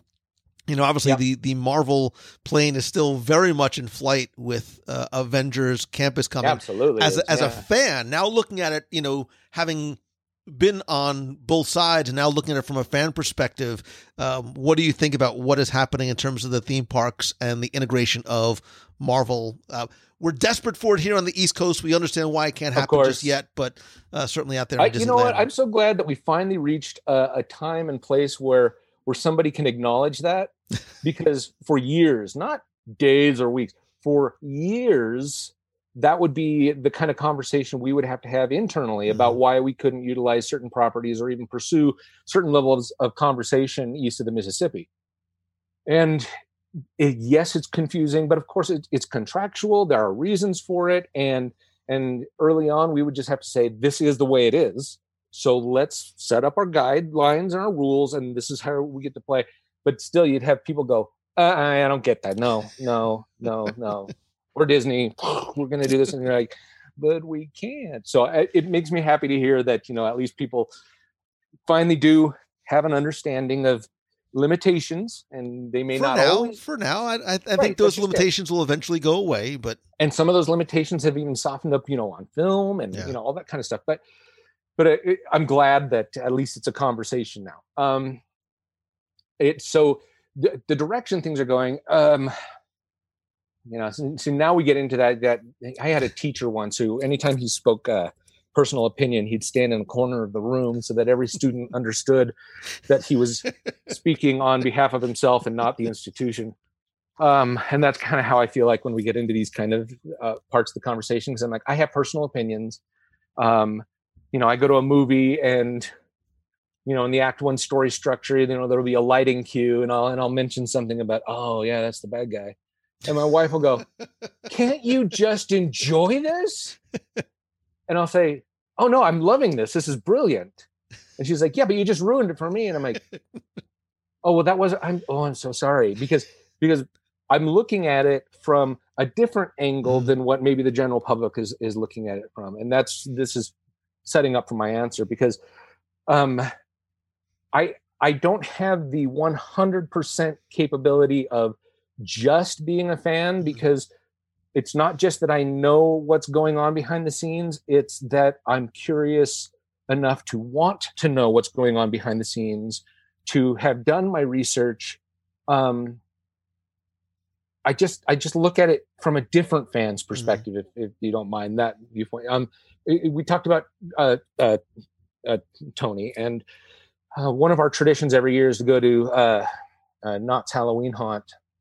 Up until maybe not this year, but that's just been like a tradition every year. Love going and seeing what's the creative and Halloween and all that kind of stuff. And one of the years they did kind of an escape room thing. It was the first year they had tried this kind of format. And I'm also a gamer. I like playing my video games. It's just something that, I've always enjoyed. I'm a kid of the 80s. And we go in, and in every room it was, all right, that's a button, that's a hinge, that's a da-da-da. And we're going through and we're blasting through this. And at the very end, Tony says to me, he goes, how did you know in each room what was going to be happening? And I said, well, because that's what I saw when I went into the room. And what I meant by that was, it wasn't trying to be the spoiler. It wasn't trying to see the lighting cue that ruined the movie for my wife. It was the, oh, that's not molded plastic. That's an actual button. I bet you that's going to be usable. Oh, that's a hinge, even though it's painted to look rusty. I bet you that's usable. It's looking at things in a practical way and applying that. And for him, who's not a gamer, and that's why I feel like gaming was part of that structure, is because I was looking for gamer logic in the room. What's pulling me forward? What needs to be the thing that does this, that does this?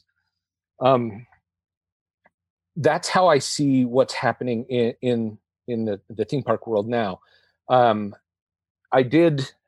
left Imagineering in 2017 to be the chief creative officer for an effort in Utah for a park that I always coined as living theater. The themed entertainment industry is rapidly going in this direction. Knott's has embraced it. Universal's had a lot of efforts in this direction, and now Disney has had things over the years, but they're embracing it more fully with Galaxy's Edge. The idea that you're stepping into an actual environment that looks, feels, tastes, smells, and that it's supposed to be the actual thing you're doing, and then everybody you interact with is supposed to be there. I think that is we'll see how the world emerges from our current pandemic paranoia in terms of how we deal with one another. But in terms of Marvel, Star Wars, all the big IPs, all of that applies to the direction we're headed. The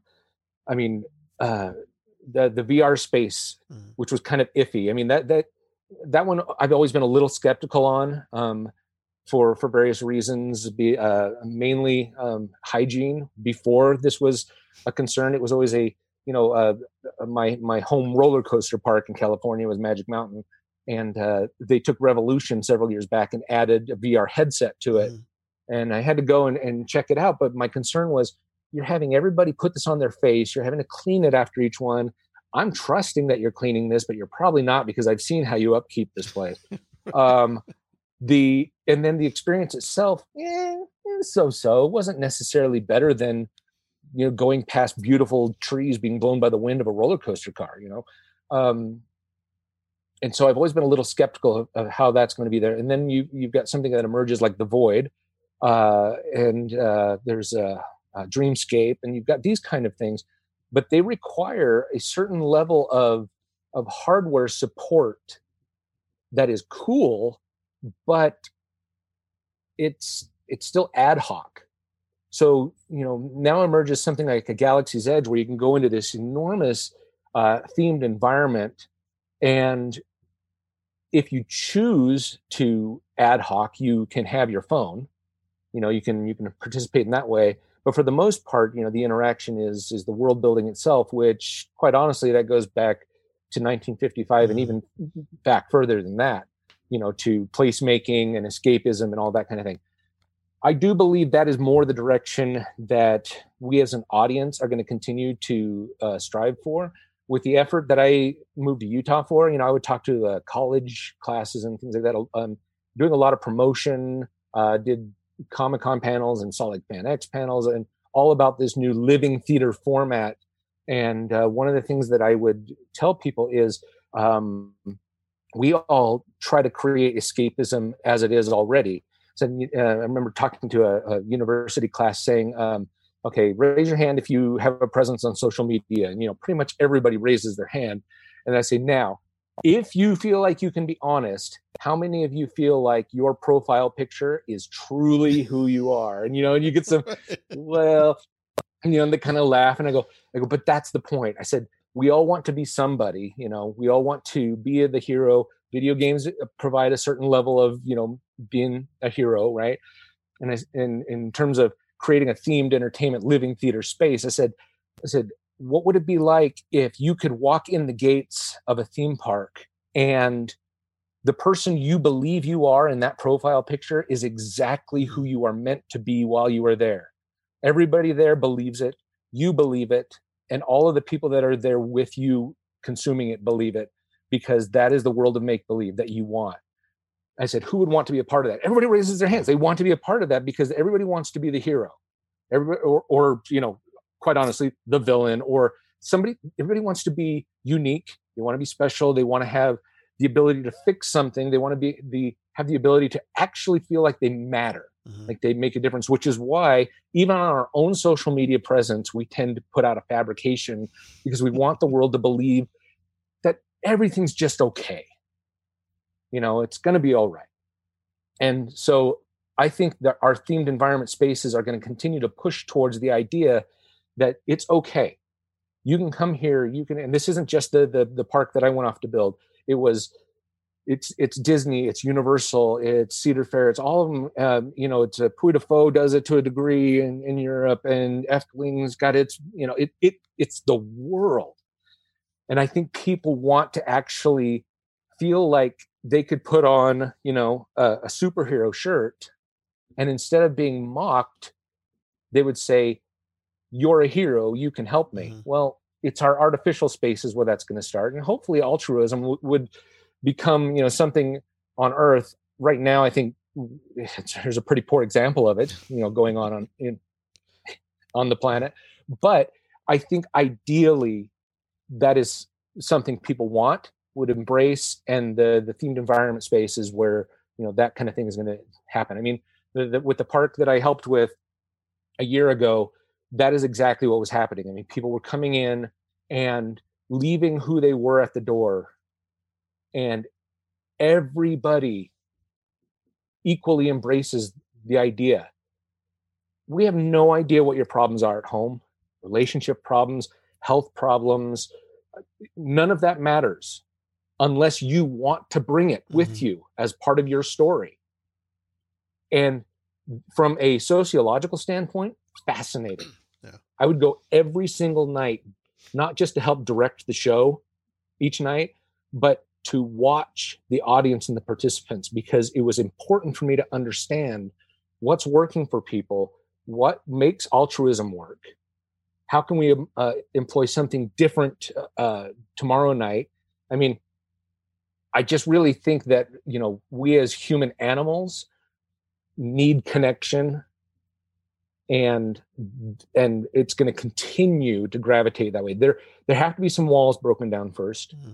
Some of them will take a while. Some of them have to do with union restrictions or safety restrictions. I don't mean putting people in danger, but I mean having a new understanding of how things can be consumed differently. I mean, we're seeing that with even hand sanitizers and cleaners, but I mean more on a consumable level. I think the rules will gradually shift and change to a point where the world in which we participate will become more engaging, and we will have more meaning to one another. Yeah, I mean, I think, and going back to Walt, it's not just having a passive viewing experience on a screen. He wanted you to be an active participant. And I agree with you 100%. Yeah. I think the future of themed entertainment is not necessarily virtual or even augmented reality where you're relying on a technology.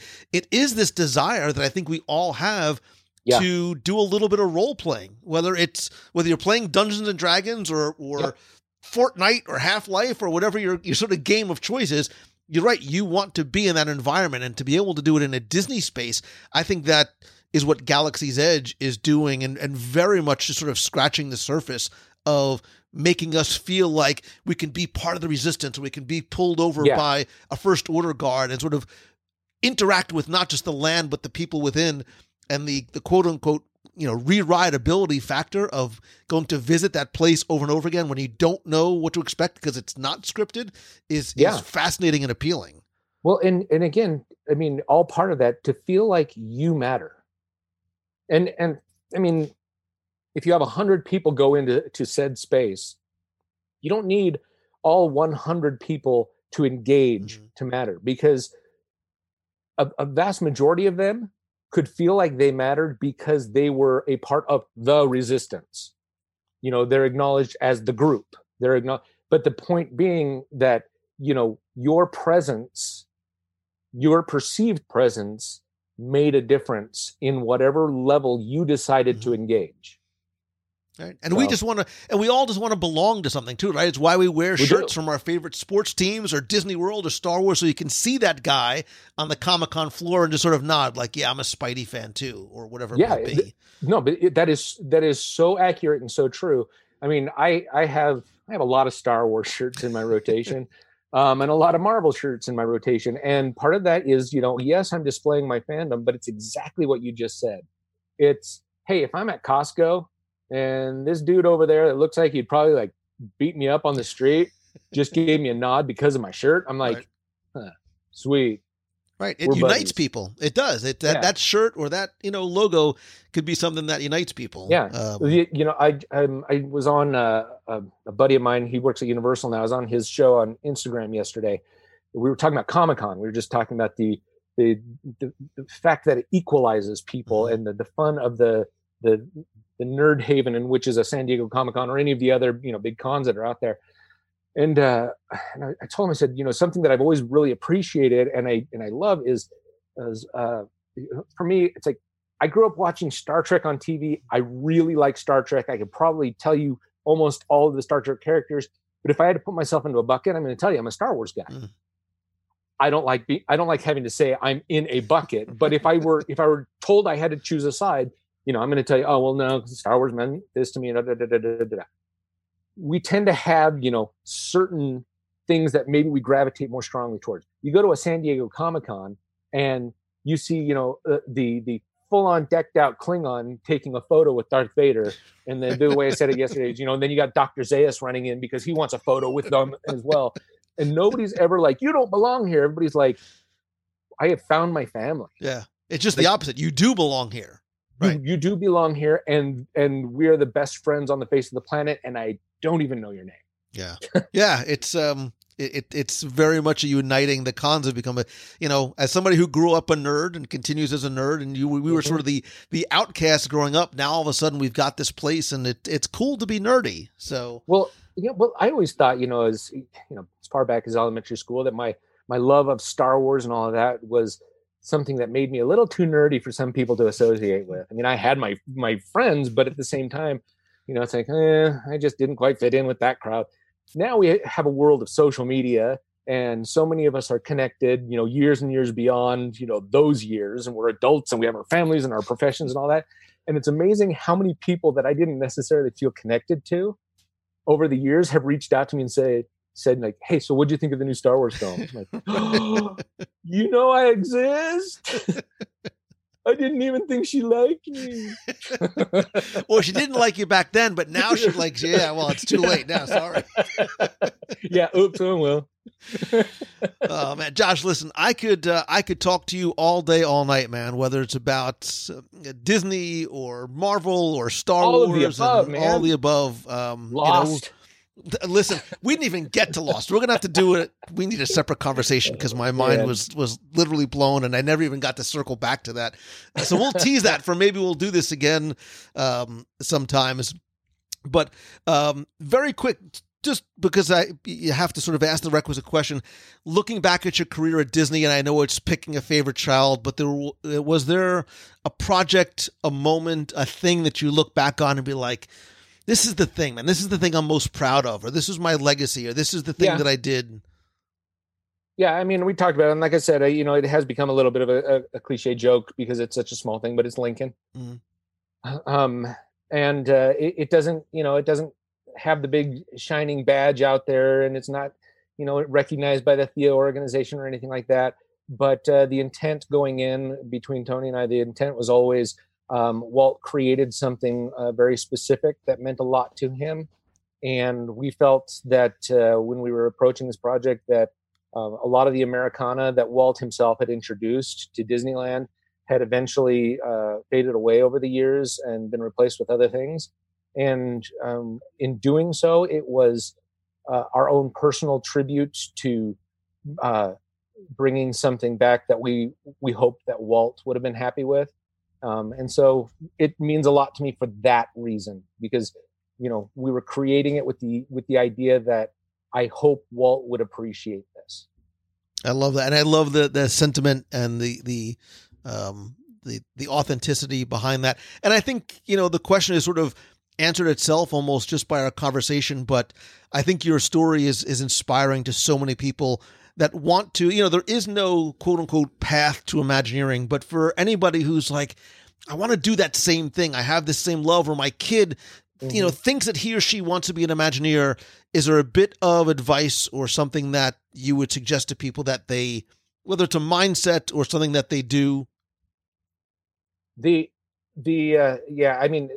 Yes, that obviously is something that is asked and inquired about a lot. What I try to get for people to understand is be sure that you're sincere. I mean, that's a word that will come up a lot when you talk with me, because Hollywood, can have its sheen on the glamour, and there are angles to the business and things like that, because it's Hollywood and it is a business. But if you are sincere, that speaks volumes. And Imagineering is a very strange beast. Theme entertainment design itself is a small nuance.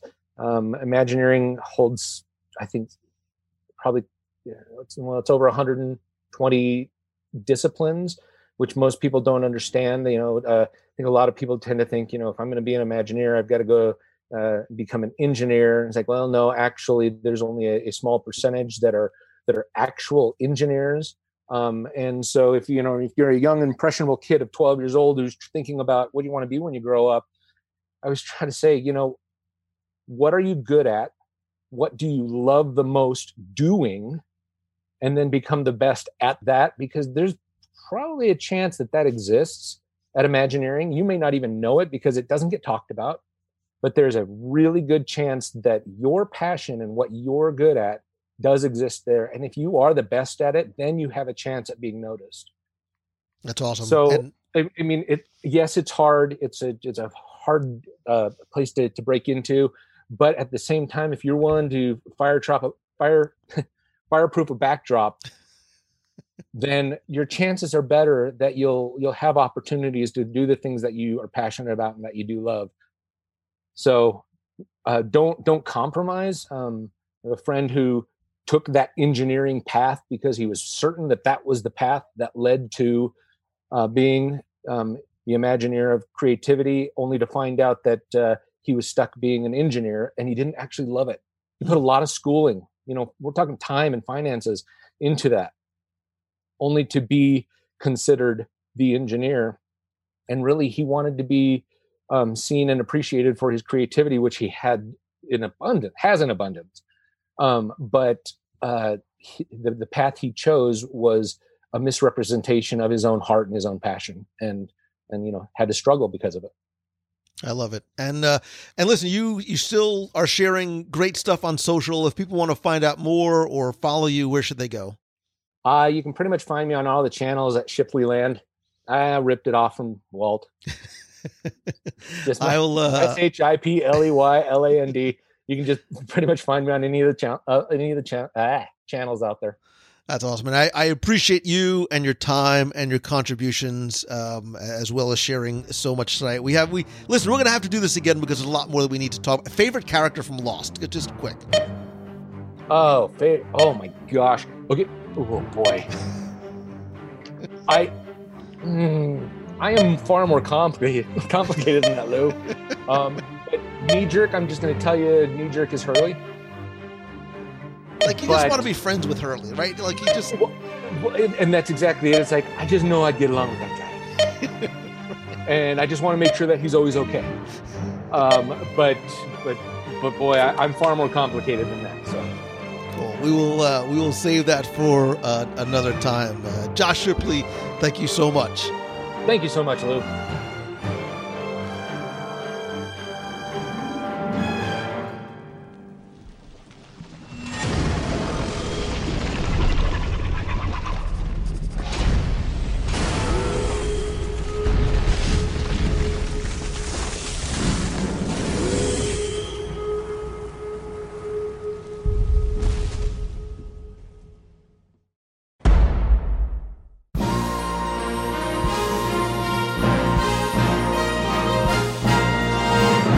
It's time for our Walt Disney World Trivia Question of the Week, where I invite you to test your knowledge of Walt Disney World's history, or see how well you pay attention to the details, sometimes in what you see, hear, remember, or even taste.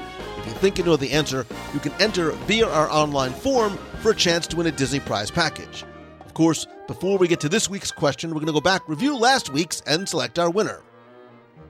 So last week I took you over to Magic Kingdom, and because I was hungry, I'm always hungry, who am I kidding? I wanted to ask a question that was somewhat food related, and I brought you over to Skipper Canteen in Adventureland and asked, what was originally found in the location where Skipper Canteen currently sits?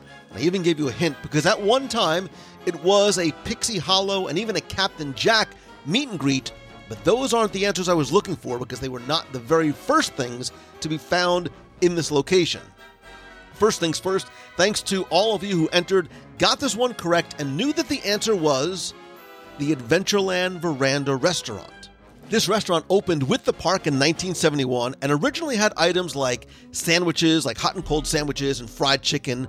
A few years later, in 1977, Kikkoman, the soy sauce company, signed on as a sponsor, and the menu changed to include items like teriyaki hamburgers topped with pineapple rings and served with french fries and raisins on the side. I don't know where raisins come into that. There was also sweet and sour hot dogs and other Asian-inspired dishes like stir-fry that were offered, and they sort of mirrored the dining room's very exotic Polynesian-inspired decor. If you want to learn more about this restaurant and other extinct restaurants of Walt Disney World, you can go back, listen to show number 370, which is Extinct Restaurants of Walt Disney World. So anyway, I took all the correct entries, randomly selected one. Last week you were playing for all of my digital products, which is my 102 Ways to Save Money for and at Walt Disney World book, all 7 of my virtual audio walking tours of Magic Kingdom, all of which, by the way, still on sale for just $10 at the WDW Radio store at, you got it, WDWRadio.com, a WDW Radio vinyl sticker, Magic Band cover, and a mystery prize from my eBay collection. I'm currently in the process of taking a lot of things out of my closet, off my shelves, and out of the garage, putting them up on eBay every Sunday night, 10 new items, vintage items going back to 1970s Walt Disney World, as well as some Marvel, some Star Wars. I'm going to pull one of those items out, add it to the mystery prize this week, and last week's winner, randomly selected, is Lindsay Morgan. So Lindsay, congratulations. You'll use the online form on the website, so I have your shipping address. I will get your prize package out to you right away. If you played last week and didn't win, that's okay, because here's your next chance to enter in this week's Walt Disney World Trivia Challenge. So this week, I'm going to ask you a simple where in the world question, and it's not about what you see, but what you hear, because I'm going to ask you to identify where in Walt Disney World you've heard this phrase: candy and rainbows on your way. Paint the town, turn it upside down, and soon you'll find you're here to stay. Now, I read it basically monotone because I almost don't want to give away where in Walt Disney World you can hear this, but if you know what I'm talking about, maybe saying or singing, I'm giving it away, maybe saying or singing this in your head, you can go to WDWRadio.com, click on this week's podcast, use the form there, and again, you're going to enter to win all my digital products, the books, the audio tours, a vinyl sticker, a Magic Band cover, a mystery prize from my eBay collection, which, by the way, you can see at WDWRadio.com/eBay. 10 new auctions start and end every Sunday, 9 p.m. Eastern. You have until Sunday, August 2nd at 11:59 p.m. to enter. And by the way, if you're enjoying playing these Disney trivia questions, please join me on my Instagram stories for my daily Disney trivia. It's easy, fun, takes just a few seconds to play. You can test your knowledge, hopefully learn something, not win anything other than sort of the warm and fuzzies and the knowledge that you're able to get it right, but maybe even learn something along the way. Again, I am at Lou Mongello on Instagram.com. So good luck and have fun.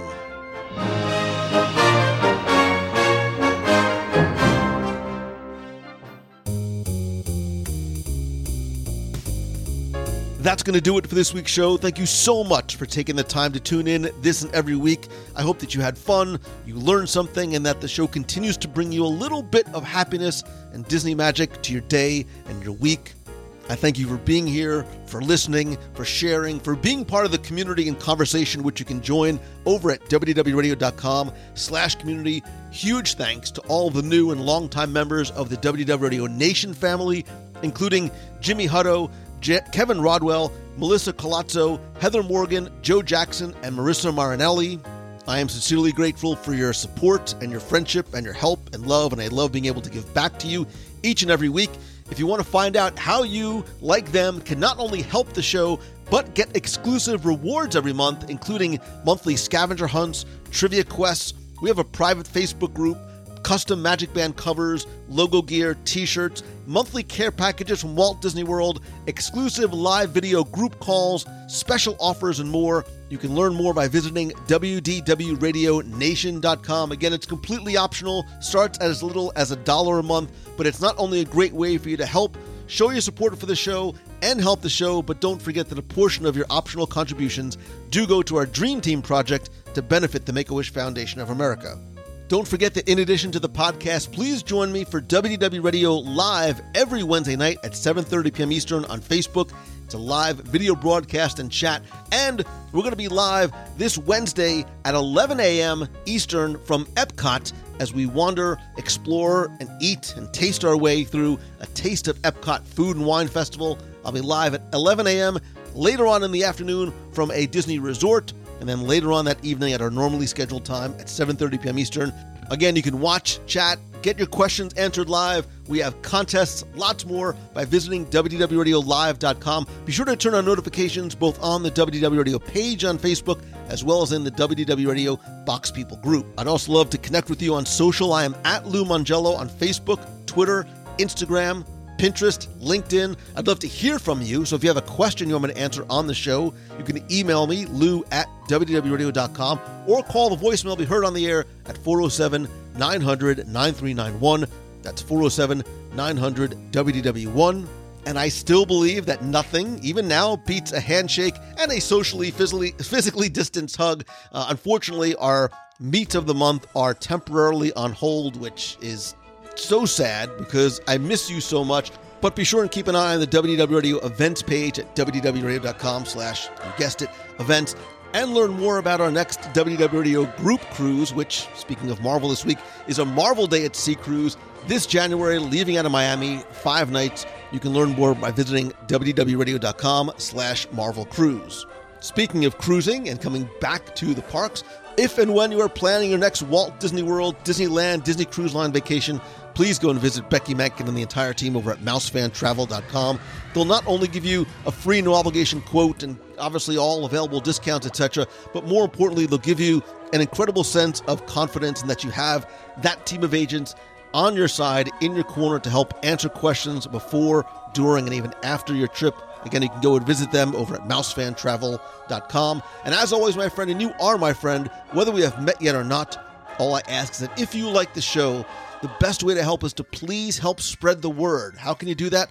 Let others know about it by tweeting out that you're listening to this or one of your other favorite episodes. If you can, share a link to this episode on your Facebook. And please take just a couple of seconds to rate and review the show over an Apple Podcast. It's incredibly helpful. I want to thank some recent reviewers like Anachronism22 from Canada, where I love the poutine and the people, by the way. He says it's the best. The podcast brings joy, inspiration, and information to Disney fans, planners, and kids at heart.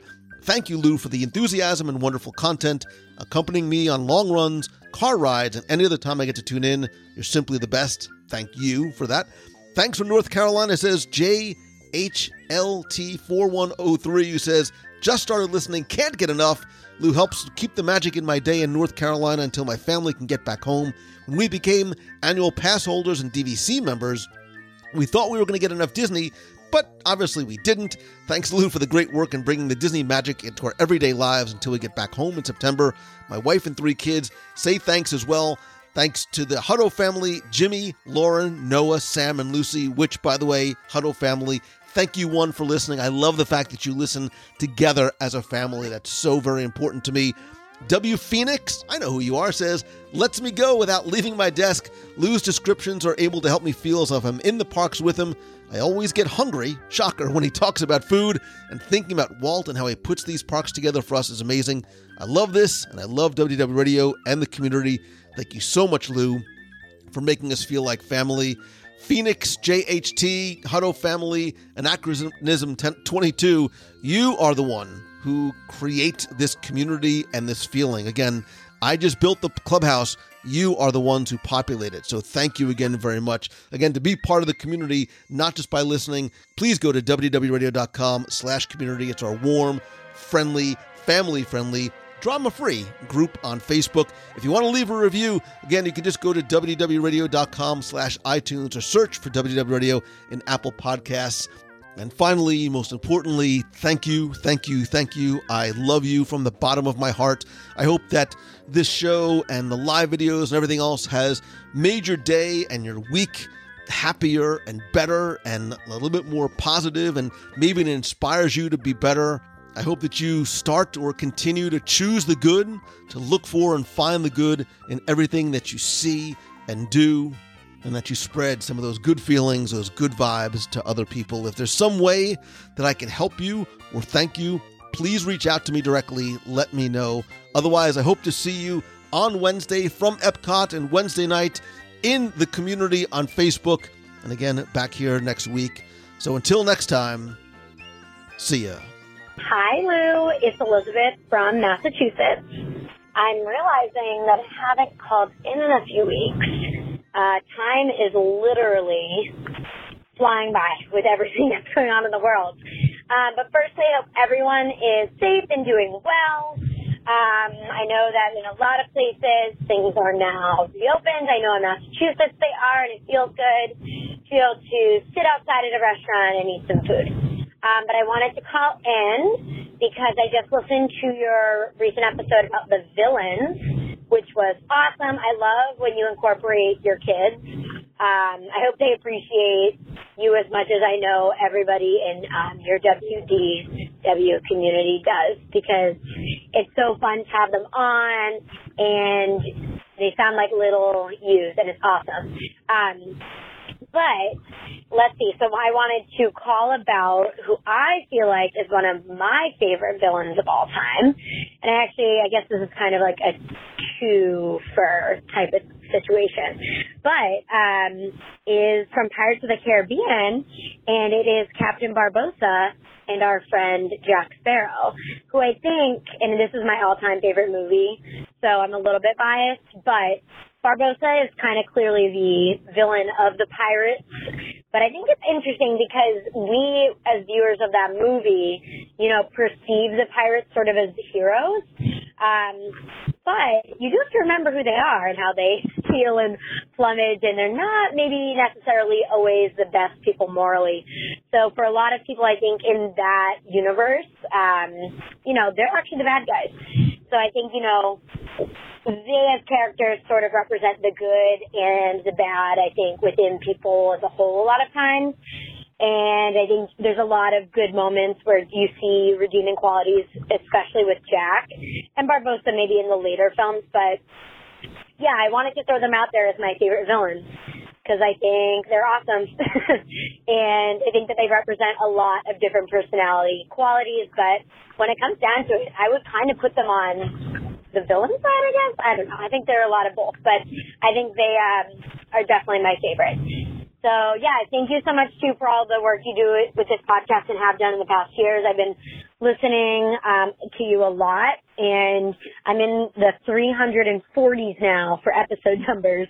So I'm excited that I've had this free time, or a little bit more free time, especially in the summer. My summer camp that I work at is closed due to the COVID stuff. So, it's been nice, though, to sort of honestly take it slow down and appreciate the little things, which I hope everyone is taking a moment to do. It's Elizabeth again. Sorry, I got bumped off because I was talking too long. But yeah, I was just saying I hope everyone is, saying I love you to someone they haven't in a while, calling an old friend, or even reaching out to someone new. Like you always say, Lou, stay positive, find the good, because we are going to come out on the other end of this no matter what. So spread the positivity, be awesome every day, and tell people you're thankful for them because it's really important. So, yeah, I'll talk to you all soon. Have an awesome day, guys. Bye.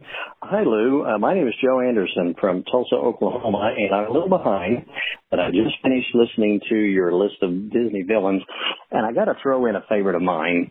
and that's got to be Shere Khan. Shere Khan is this, well, he is who he is, right? I mean, he's a tiger, and he is protecting himself from man. He just doesn't do anything other than what a tiger would do. I mean, the other animals hate him because he's the top of the food chain. And so Shere Khan was one that came to my mind, and I just wanted to put him in the list of those villains. So enjoy your show. Have a good day. Hello, Lou Mangello. It's Darlene Nagy, formerly of West Seneca, New York, and I am calling in to say that we are only months away for the Marvel Cruise. I know I'm not going on the Marvel Cruise, but it is going to be one big blast with everybody that is on that cruise. You guys are going to have a fabulous time. I just want to say thank you for all you do, Lou, for keeping us grounded and moving forward through everything that's been going on in this world. It means the world to us. The parks have now reopened. You need a park reservation, which isn't as bad as we thought. The parks are very manageable. If you want to go, and come on a trip, just know that you can't park hop like we used to. So stay safe. Please wear a mask and keep your nose covered and socially distanced so we can get back to the new normal and be safe and love and hugs. Have a good day.